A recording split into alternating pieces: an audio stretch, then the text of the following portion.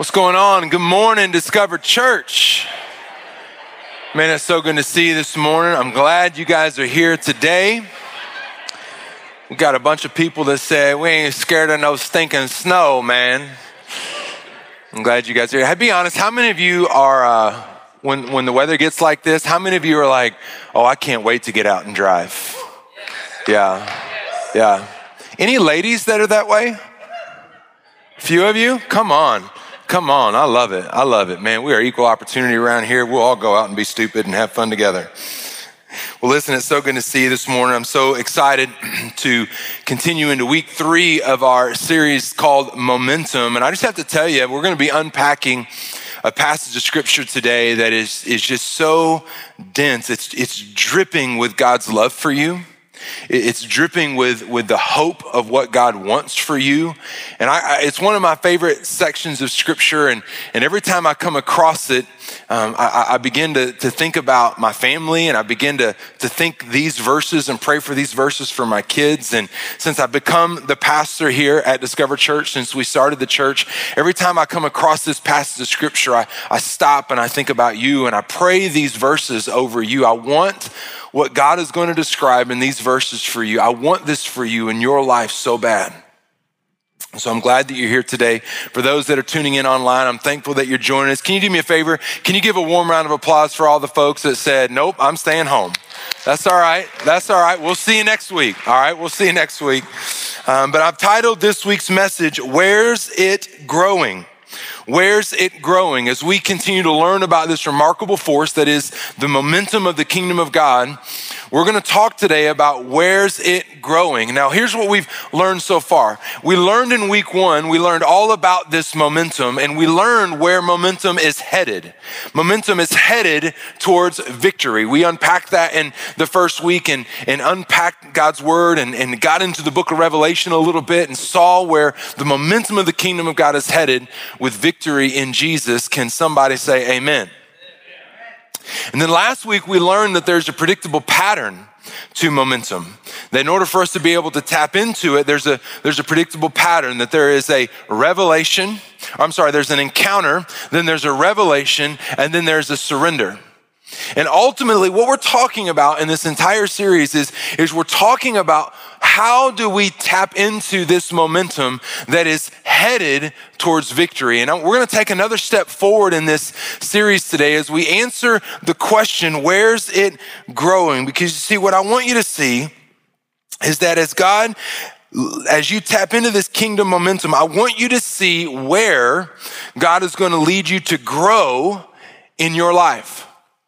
And I want to share a story with you, and I certainly didn't know, I didn't plan this when I planned this series out.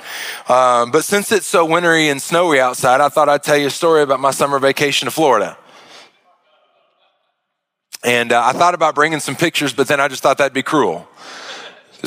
Also was worried you wouldn't recognize me because I had a tan then and I'm pasty now. And, so it's kind of two different people. But this past summer, my family went down to Destin, Florida. Any of you guys ever been to Destin?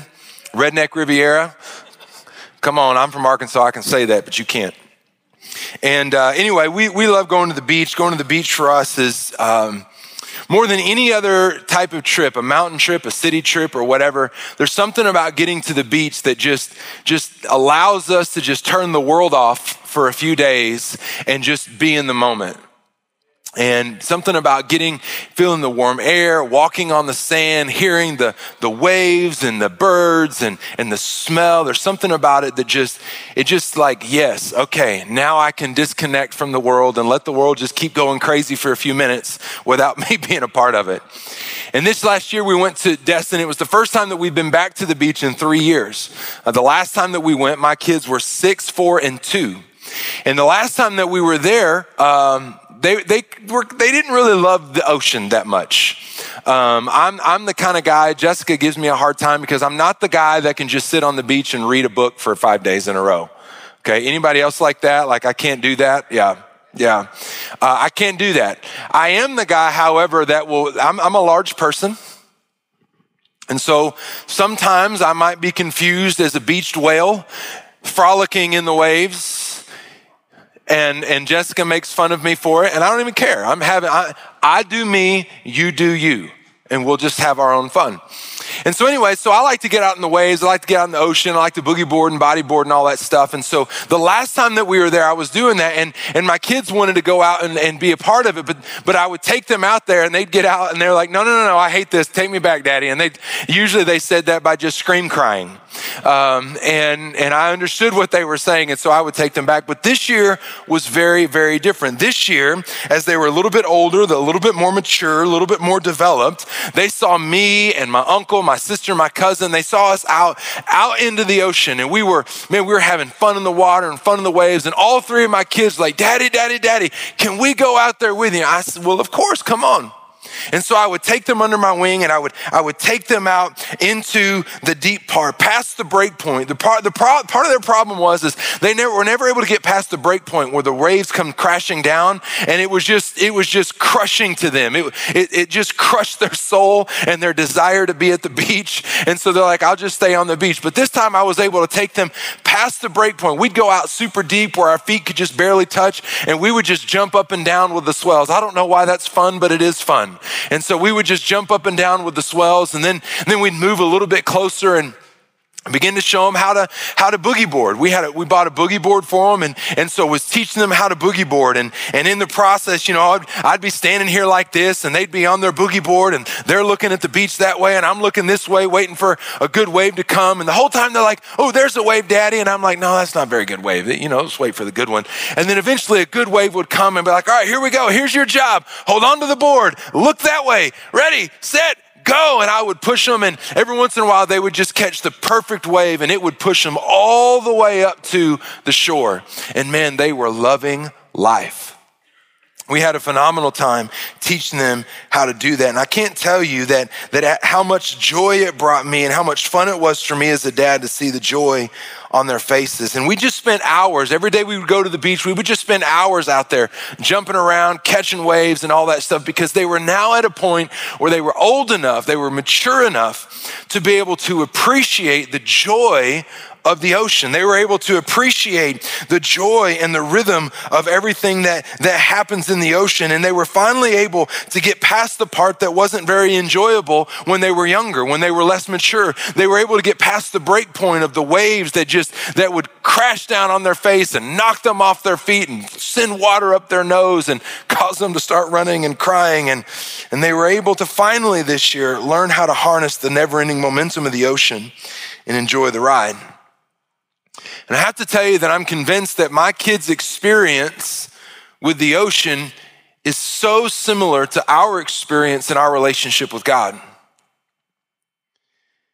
What I mean by that is I believe that there's a lot of us that we've heard about this awesome, powerful, all-knowing, all-loving God, the creator of the universe, and we first begin our relationship with him and we begin to walk with him. There are times where there's things that are great and we're overwhelmed by his love and grace, but then there's times when we begin to realize that his expectation and hope for us is hard. That it's difficult to live the life that Jesus wants us to live. And what happens is we experience the unstoppable force of God's kingdom and his momentum that never ends. And in the early stages of us learning about God and trying to connect with him, we get to those breakpoint moments where we get pounded over and over and over again by his conviction and his correction. And I'm convinced that there's a lot of people that proclaim to be followers of Jesus that have never grown to a point of maturity because you've never been able to get past the break point of God's conviction and God's correction. And at times you experience the conviction and the correction of God, and you begin to cry out, "God, why is this happening to me? God, what's going on? Why are these things happening?" And when there's areas of sin in our life, God will bring his conviction and he will bring his correction in order to help redirect us into becoming more like Jesus. God's ultimate desire for us is that the longer that we walk with Jesus, that we would look a little bit less like we used to be and who we used to be, and that we would constantly be looking a little bit more like Jesus. John the Baptist talked about it this way in John chapter 3 and verse 30, when he said, "He must increase and I must decrease." Can I tell you that should be the cry, that should be the prayer of every single follower of Jesus, that the more that we walk with God, the more we understand about God, the more times we come to church, the more times we serve, the more times we're in community and small groups, that our prayer would constantly be, oh my God, I realize how far from you I am. God, would you increase in my life and would I decrease? Jesus, would you lead me to look more like you? Would you rearrange my life and my thoughts and my priorities so that when people look at me, they look at somebody that's different, that resembles more of Jesus and less of the old me? That's what God wants for us. And so God brings his conviction and his correction. What are these things? Conviction is the Holy Spirit speaking into your soul, seeking to convince you of the rightness or the wrongness of something. That's what his conviction is. Excuse me. Sorry. And ultimately, his conviction is his work that is trying to lead us away from temptation. Can I tell you that there's nothing sinful about temptation? Temptation, the things that call out to you, the things that cause you to want to turn towards things that are sinful, temptation in itself is not sinful. It becomes sin when you turn towards that temptation and you begin to walk towards sin. That's when you step into the realm of sin. And so what God's Holy Spirit does is he brings conviction to convince you that this area of temptation is not going to bring life to you. It might be fun for a moment, but it's not going to fulfill you or satisfy you or sustain you. And then in the areas of our life where we have walked into sin, then God brings correction. And God's correction is, excuse me, God's correction is the Holy Spirit working in our lives to do the same thing a parent does when a parent tries to introduce a negative stimulus into the life of a child.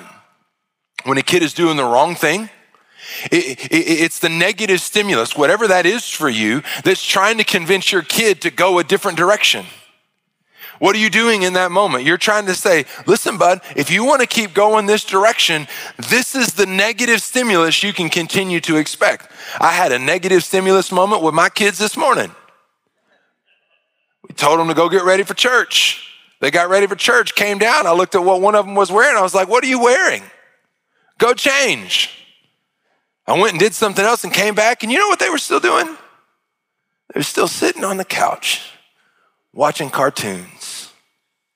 And it was that moment I said, dear Lord, children are a joy and a gift. I am going to insert a negative stimulus in this moment so that I don't forget that they're a joy and so that they will remember the direction that is right. God talks about this in the book of Hebrews. In Hebrews 12, he says, my son, don't despise the chastening of the Lord, nor be discouraged when you're rebuked by him. For whom the Lord loves, he chastens, and he scourges every son whom he receives. You see, it's because God loves us, he'll bring correction into our lives. What does that look like? I don't know what that's going to look like for you. I certainly do not intend to portray that God is a God that interacts based on merit, that interacts based on works, that when you do enough good stuff, God brings good stuff. You do some bad stuff, then God brings bad stuff. I don't mean to portray that, but God's word is very clear that he does reward obedience. And then if we continue to walk in sin, thanks, brother. If you continue to walk in sin, then you can ultimately begin to expect at some point correction that's going to come into your life. And can I tell you, you will almost always know it's correction from the Lord when you face that moment of correction, when the first thought in your mind is, man, I really wish that I wasn't still struggling in this area because maybe I wouldn't be facing this problem. That's the correction from the Lord. And so listen, I don't love my kids any more or any less when they're doing right or doing wrong. But I can promise you that my kids please me more when they play nice with each other, when they're laughing and playing and everything is a good time, I can promise you that's more pleasing to me than when I hear yelling and fighting and eventually hear of somebody getting hit, and then the cry, and then the up the stairs, and then the "Daddy, they hit me." That's not very pleasing to me as a dad. You see, God's no different. And so we're not talking about the measure of God's love. What we're talking about are the things that please God and the way that God interacts and works with us. And so here's what I want you to see. I want you to see that the only way that we can begin to understand how God's correction and conviction work in a positive way, the only way that we can begin to get past the crushing weight of the waves that break over us of God's correction and his conviction in areas of our life, is to begin to understand where kingdom momentum is growing in our lives. And I want to unpack together today Colossians chapter 1. Colossians chapter 1 and verse 9. And in the context of this, the Apostle Paul is writing this to a group of Christians that they had recently converted. They had placed their faith in Christ. And they're under immense pressure by the Jews for basically turning their back on the Jewish religion. And they're under extreme persecution from the Roman government, who is trying to eradicate and eliminate everything having to do with Jesus. And Paul writes to them and he says, listen, since the day that we heard it, since the day we heard of your salvation, from the day that we heard about the good things that were happening in Colossae, from the day that we heard about the conversion of your life to the point that you are now spiritually alive and God is alive and at work and moving in your life, here's what we've been praying for you.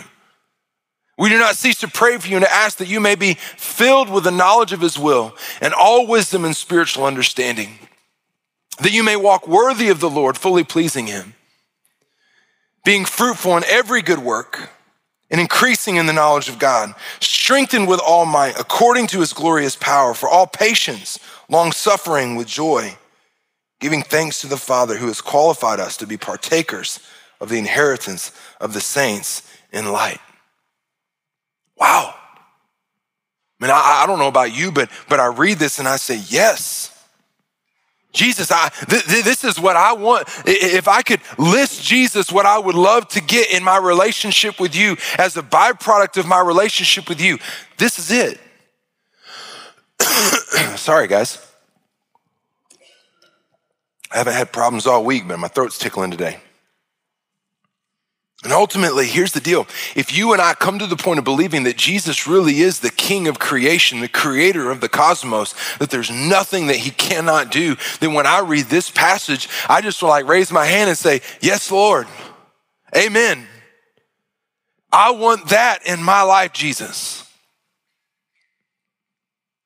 And so what I want to do today is I just want to unpack this, because what I want you to see today is that what is revealed in this passage of scripture is God's heartbeat for you.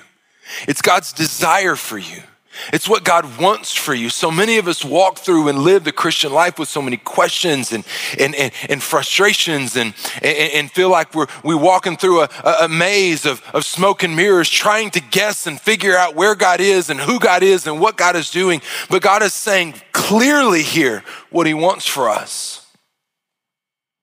So I want to unpack this today. And as we do, I want to reveal kind of the big idea that I believe that this text is laying out, that ultimately we're asking the question, where is it growing? And I want you to see that kingdom momentum is always, always, always growing towards maturity.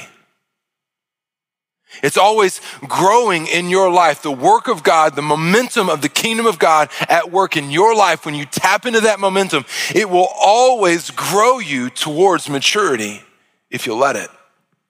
What does this mean? Well, I believe if we look at this passage, I believe that God gives us 4 descriptions of his desire for you, 4 descriptions of what spiritual maturity looks like. All right, so if you look at the text, and let me teach you just a little bit about studying and unpacking the Bible and trying to read it for all it's worth, you're gonna have to go back to some of those grammar rules that you learned in high school. How many of you loved grammar in high school? How many of you hated grammar in high school? You are my people. God has a sense of humor that now a massive part of my life is now dissecting words and grammar and trying to help people understand it. I was in high school. I was sophomore in high school. I was in AP Lit. It was like AP hell. I don't have time. This is funny. I'm going to tell you this real quick. My teacher was like this 70-year-old lady, a little bitty thing, and her name was Miss Eagle. And I was struggling. Struggling. We were reading poems by Dickinson and Thoreau. And I was going to her every day at lunch. I was going to get 5 or 10 minutes with her. Almost every day after school, I was stopping by her class like, Miss Eagle, I'm trying to understand this, da-da-da-da. And I'm telling you, this boy from Arkansas, he was on the struggle bus. And I remember telling Miss Eagle, like I was to the point of being so frustrated, like I'm like on the verge of tears as I'm talking to her. Because I'm on the verge of, in my home, the expectation in school was B's or better. And I had a solid C in Miss Eagle's class. And if I finished the semester with a C, it meant I was done playing basketball. And at that point in my life, all I cared about was playing basketball. And so I'm in Miss Eagle's class over and over and over again. I'm on the verge of tears. And I ask her, Miss Eagle, I just don't understand how anybody is able to understand this. Why do we have to make all of these connections? Why can't we just read she was in a white dress by a pond eating a picnic dinner? And she grabs me by the hand. She looks up at me. Oh, sweetheart, none of us can understand it. That's all the part of the joy. And it's the first time in my life I ever thought about elderly abuse. I almost slapped her. But I have to tell you, it's the only time. I know kids say oftentimes, my teacher gave me a bad grade. I can tell you what, I know that my teacher, that she gave me a B- in that class because I had like a C- going into the final and I got a D on the final and somehow that math worked out to a B.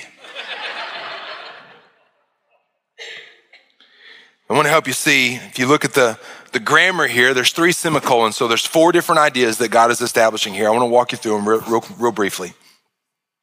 The first description God gives us of maturity is that our minds are surrendered to God's word so that we can understand biblical principles and filter life through them. Where do I get that? We find it in verse 9. He says this, that you may be filled. This word filled is translated from a Greek word that literally means to be controlled by. So what he's saying is that you would be so enamored, so aware, so familiar with God's word, that God's word would fill you and it would control the decisions that you make. Not your emotions, not the situation, not the circumstances, not how you feel. But the truth of God's word would be the controlling factor about how you live your life. He goes on to say that you would be filled with the knowledge of his will and all wisdom and spiritual understanding. The words wisdom and understanding are connected by the word spiritual. God's trying to help us see here that his desire is that we would have some knowledge, some wisdom, and some understanding about the spiritual things that God is doing behind the scenes. Now listen, God never promises that we're going to understand everything that he's doing, but he also doesn't want us to be in the dark. And so what God is promising here, that one of the descriptors of maturity is that you would be able to have an understanding of God's word and you would be able to look at the situations and the circumstances and the things that are happening in life and you would be able to filter them through God's word so that you can go, okay, God tells me in his word, this is how he operates and this is the trend of where he's going and this is his character and his attributes. And so when I look at this situation through the lens of God's word, I can clearly see that God is doing some things behind the scenes. This is what God wants for you. God wants for you to be able to have this kind of spiritual understanding. And what God doesn't want for you is he doesn't want for you to be like a rowboat in the middle of the ocean that's being tossed back and forth by every encounter and every situation. Ephesians speaks to this in chapter 4 and verse 14. He says that we should no longer be children tossed to and fro and carried about by every wind of doctrine, by the trickery of men, the cunning craftiness and deceitful plotting.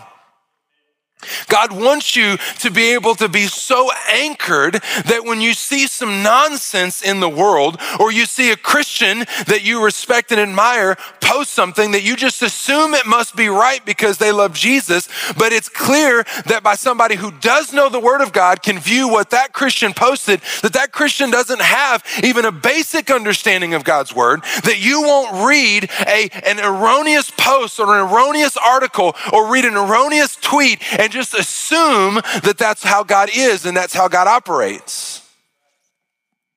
To take it even further, can I just tell you that not everybody who proclaims to be a pastor builds their teaching off of the foundation of God's Word. There are a lot of pastors who build their teaching where they do like we talked about last week. I'm going to pick and choose certain parts of it that feel good. I'm going to find the stuff that preaches good. I'm going to find the stuff that causes everybody to shout amen. I'm going to preach the stuff that causes everybody to come and have their ears tickled by hearing all the things that's going to make them feel good. But then I'm going to leave out the things from God's Word that are inconvenient, that are uncomfortable, that are difficult to swallow, that challenge the assumptions and perspectives that people have and confront the way that people are living in their lives that don't line up and match up with God's desire for them. And so listen, you need to be able to take God's Word and measure everything you see and everything you hear and bring it back to God's Word. And that includes the stuff that I say. Listen, if I start preaching something that disagrees with the foundational truths of God's Word, you have my permission to say, hey, Pastor, I'm ignoring you and I'm following God. You need to do that because I'm not Jesus. The only way you can know where He's leading is if you know what He has said in His Word. This is what God wants for you. Here's the second thing that describes maturity, that our lives would have fruit and continual growth. Where do I get that? In the next verse, he says this, that you may walk worthy of the Lord, fully pleasing Him, being fruitful in every good work and increasing in the knowledge of God. What is this saying? Well, this idea of walking worthy is the idea that we would live our lives in such a way that would please God. The same way that I talked about earlier, that when my kids do the right thing, it's pleasing to me. I don't love them anymore, but I do like them a little bit more. I want to be around them a little bit more. Now, if that's true of me as a sinful man, as a broken man, as a man with baggage and issues and problems with my kids, how much more so can that be true with a perfect God who loves you no matter who you are, what you do? But what he's saying is that we would live in such a way that we would walk worthy. Not that you earn it, but you walk worthy of the Lord when you live by faith and not by sight. You walk worthy of the Lord when you live in humility, when you live in purity, when you live in love, when you live in the light of Jesus and allow the light of Jesus to shine through your life into the world. We walk worthy of the Lord when we walk in wisdom. Can I tell you that God doesn't want you to walk around as an idiot? He doesn't. And listen, I love it. I'm including me in this. But sometimes we do some really dumb things. I think about that quote from The Office when Dwight said, when Michael asked Dwight, what's the most inspiring thing I've ever said to you? And Dwight says, don't be an idiot. Changed my life. When I'm in life and I think about things, I ask myself, would an idiot do this? And if they would, then I do not do that thing. God doesn't want us to walk around. He wants us to walk around and be wise. We walk worthy of the Lord when we walk in truth and not emotions. We walk worthy of the Lord when we walk different from the world because we've been changed by Christ. And we walk worthy of the Lord when we walk in community instead of in isolation.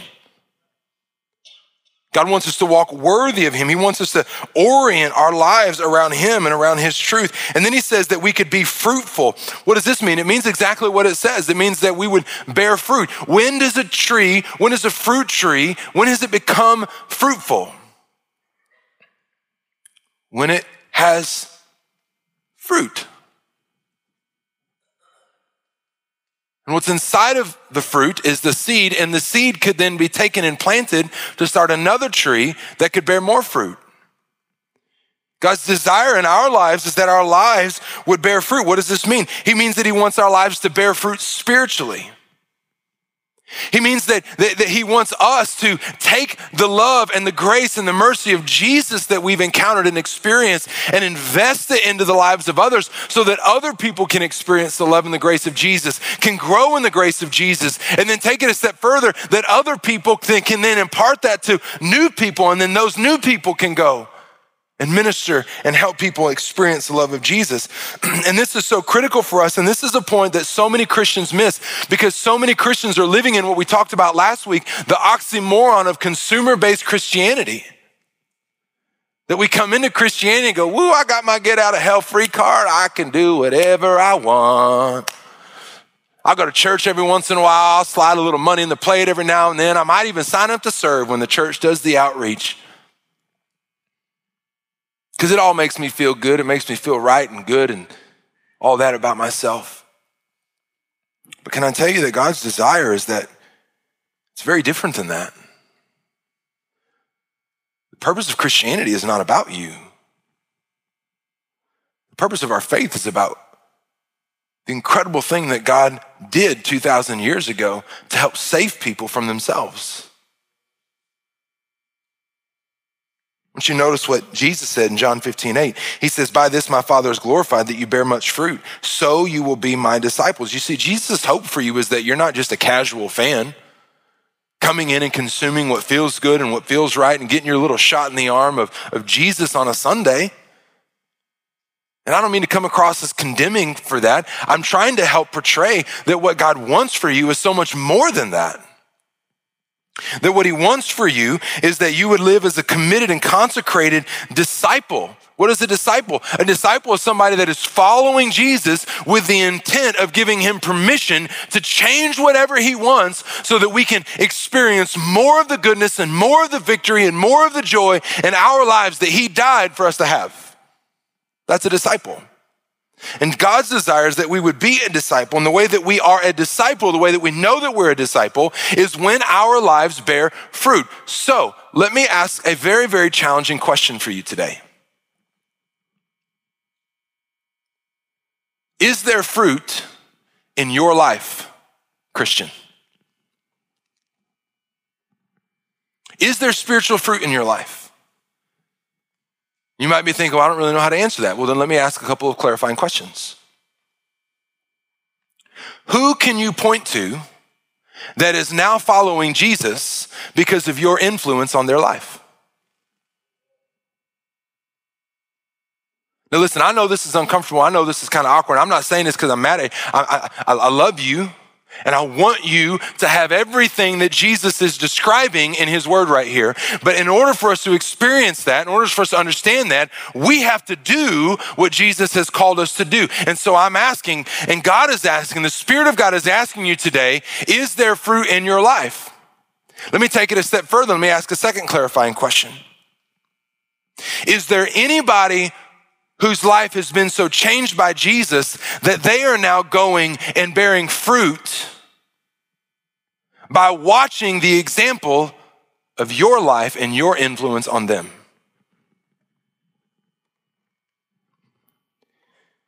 By this, my Father is glorified, that you would bear much fruit. So you will be my disciples. I'm trying to help you see what God wants for you. Because as you grow, you're going to bear fruit and you're going to continue to grow. I want you to notice this last thing in this section. He says, increasing in the knowledge of God. What does this mean? It means that we can just continue to grow up. It means that we never really fully arrive. We never fully are going to know all there is to know. But in the same way that a reptile never stops growing, God's desire for us is that we never stop growing. That every pinnacle of faith, we go, my goodness, I feel so close to Jesus. I don't know how I could get any closer. God wants you to know, oh, there's a lot of steps left. You can get closer. Trust me, just keep following and watch what I do. That's what God wants for you. Third thing that God wants for us in maturity is that we are strengthened to endure all circumstances and all people with joy. And I'm gonna tell you right now, this is gonna be some good news for somebody, because somebody has gone through some circumstances or been around some people recently, and you just thought, dear Lord, I can't even with this right now. Kind of like I did this morning with my beautiful children. Notice what it says, verse 11, strengthened with all might. What does this mean? This strengthened with all might is derived from the Greek word where we get the word dynamite. What he's saying is that there is explosive power that is available at a moment's notice in our lives, in every hardship, in every difficult circumstance, and every difficult situation, relationship, that through the Spirit of God, as we walk in Christ, as we mature in Him, that there is dynamite power that's available to help break loose the stuff that is causing so much conflict.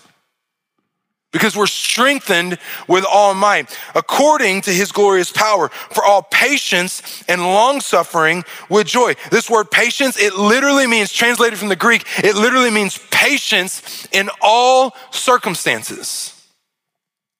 And the word long-suffering, translated literally from the Greek, means patience with all people. And so what God is saying in this is that as you mature in Christ, that there will never be a time where you don't have the endurance, the stuff that's required so that you can endure hard circumstances and difficult people. And I want you to notice what I love about this is he's not just saying it's kind of the grit your teeth and bear it, like I'm gonna get through this, kind of like a root canal, and it'll be over and it'll be done and I'll be thankful for it because it'll be over. It's kind of how I feel. Jessica and I are doing a 75 hard right now. We're 6 days in. I'm just going to grit my teeth and bear it because when it gets done, I'm going to feel a lot better about myself. What God is saying is that you're going to be able to endure circumstances, endure people with joy. You go, I don't believe that's true. I don't think that's possible. Then I would submit to you that you've not reached the point of maturity to experience the grace of God so that you can endure those situations as God is talking about. And here's the last descriptor of spiritual maturity, that we have gratitude for God's grace and God's goodness. Colossians 1:12 says, giving thanks to the Father who's qualified us to be partakers of the inheritance of the saints in light. Can I tell you that the moment that you come to Jesus, Jesus is not in the business of making people good. Jesus is not in the business of making people better. Jesus is not in the business of making people more than. Jesus is in the business of bringing dead people to life.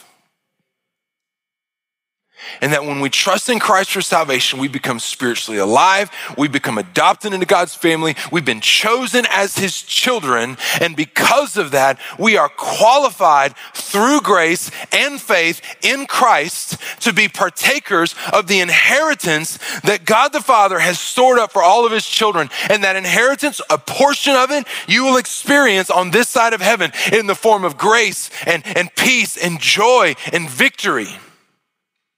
But the ultimate revelation, the ultimate fulfillment of the inheritance that God the Father has for His children will be experienced on the other side of eternity when we have glorified bodies, when we have perfect bodies, when sickness and illness and death and disease and brokenness and addiction and wounds and scars and pain and misery and suffering are no more.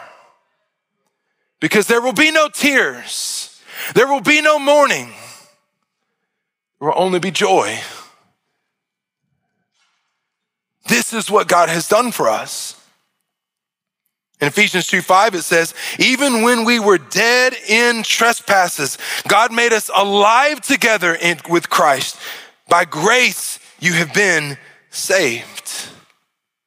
This is what God wants for you. God wants this maturity in your life. God wants to help bring you and grow you as a mature follower of Jesus. And so what does this look like? Let's just review that spiritual maturity looks like our minds are surrendered to God's word so we can understand biblical principles and filter life through them.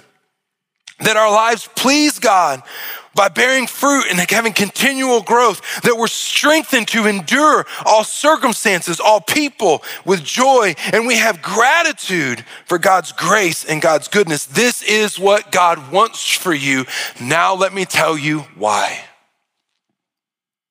The reason why God wants this for you is because the victory that you are hoping for, the victory that you've been praying for, the victory that you've been crying out to God for will only happen in your life, and it will only be realized through your maturity in Christ. What God's trying to help us understand today is that so many of the things that we're praying for God to do in our lives are less about God interacting and intervening from heaven and changing the circumstance around you. So oftentimes the victory that we're praying for in our marriage, in our finances, in our career has nothing to do with the external circumstances, and it has everything to do with the internal problem that we are not mature in Christ to experience the things that Colossians is trying to help us see that God wants for us. Because when we are mature in Christ and we experience the things that God is defining for us in Colossians chapter 1, then we'll begin to see that the goodness of God is not changing the circumstance around us.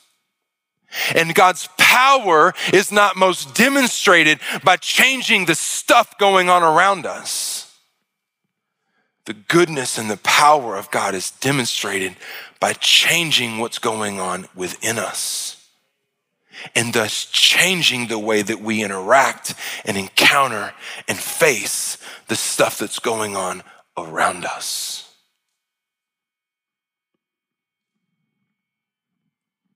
The victory you are hoping for in your life will only be realized through your maturity in Christ. Now, I told you at the beginning that kingdom momentum is always, always, always growing towards maturity. But here's what you need to understand. Maturity always, always, always happens through community. When you position yourself with other followers of Jesus in a community of faith, so that you allow people to see you, to know who you really are, and you take off the mask, and you share your victories and your burdens and your struggles and your pains. And what God does through that community of faith that starts off as a church, but that's not really the end goal. The end goal is that you would find yourself in a smaller knit community where you're with people that you can share your burdens and your struggles with, and you can confess your sin to.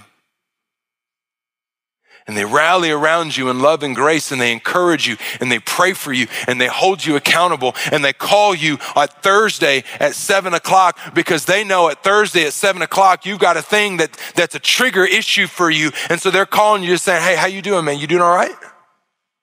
You need me to stop by? You need me to just hang on the phone for just a little bit? Maturity always, always, always happens through community. This letter of Colossians was not written to a single person. This letter of Colossians was written to a group of people who were new in their relationship with Jesus.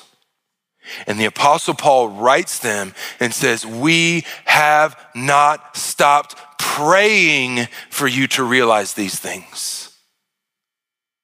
Because this is the heart of God. God does not want to be distant and foreign and unknown to you. He doesn't want to be an unknown commodity or his will and his desire and his direction for your life to be a constant question mark. That's not what he wants. He wants a relationship. He wants fellowship. He wants intimacy with you. And so Paul is saying, I've not stopped praying this for you. And the reason why when I come across this verse, I pray these verses for my kids and I pray this verse for you as our church is because I want this for you.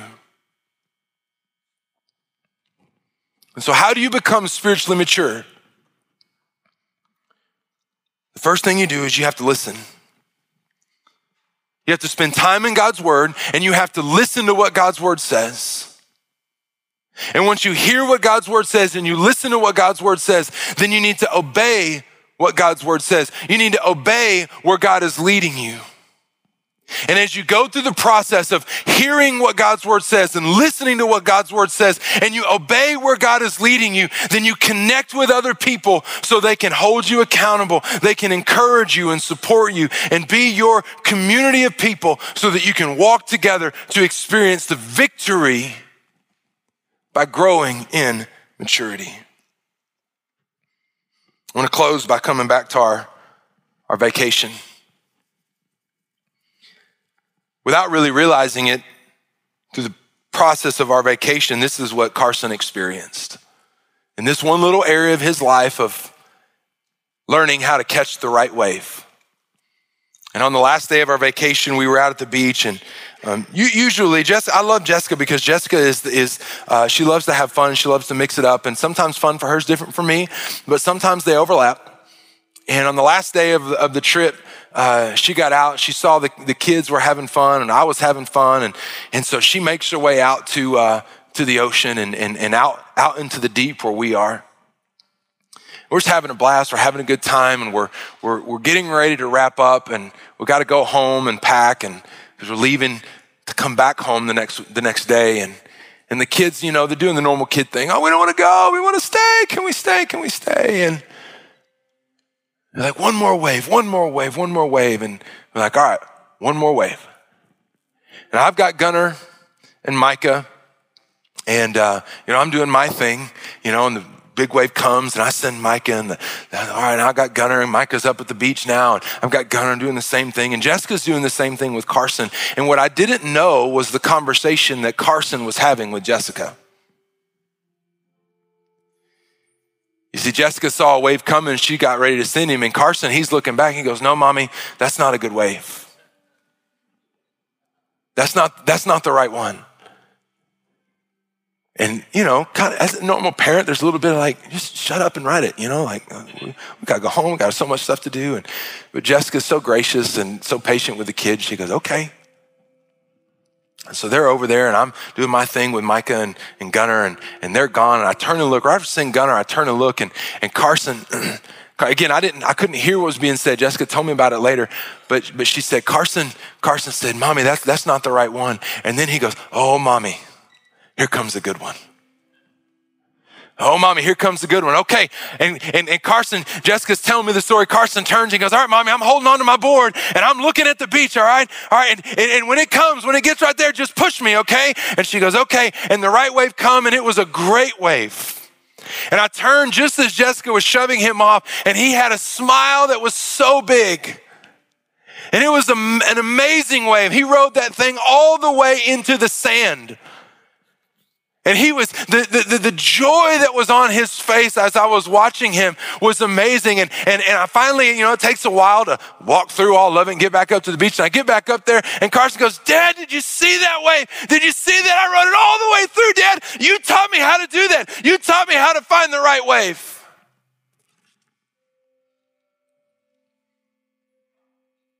You see, in this one little area in his life, he grew in maturity on our trip. You see, the last time we were there, he was overwhelmed and kind of punished by the force of the waves. But as he got a little bit more mature, as he got connected with some people who kind of knew what they were doing, he began to learn to enjoy the force of the momentum of the wave. And not only was he able to enjoy it, he was able to teach it to my wife. You see, this is what God wants for you. He wants you to get past the break point of conviction and correction so that you can get out into the deep and you can experience the fun and the joy of life. And what God wants for you and what you'll see when you get there is that you'll eventually mature past the point of feeling like you've got to ask God specifically every single step of the way. God, how do I do this the exact right way in this situation? How do I do this in the exact right way in this situation? God, I want to do what's right. And what you'll begin to understand as you grow in maturity, as you become conformed to the image of Jesus, and your motivations and your desires have now changed from what they used to be apart from Christ to now being aligned with the very heart of God. And you'll find yourself in a season where you will see a never-ending flow of waves of opportunity coming your way. And you'll pray, God, which one do I take? And God's response to you will be, my son, my daughter, you can't go wrong.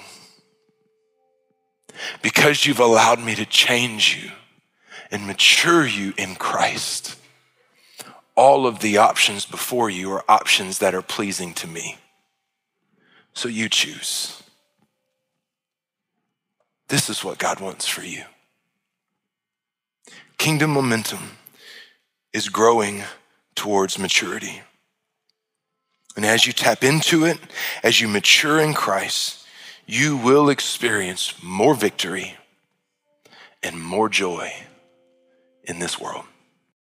At Discover Church, we exist to see our city changed by Jesus, one life at a time. If you'd like to take your next step of faith today, text the word faith to 816-203-1835. Again, that's the word faith to 816-203-1835. If this is your first time listening, we'd love to connect. Reach out to us on social media and let us know that you've found us through the Discover Church podcast. Thanks for listening.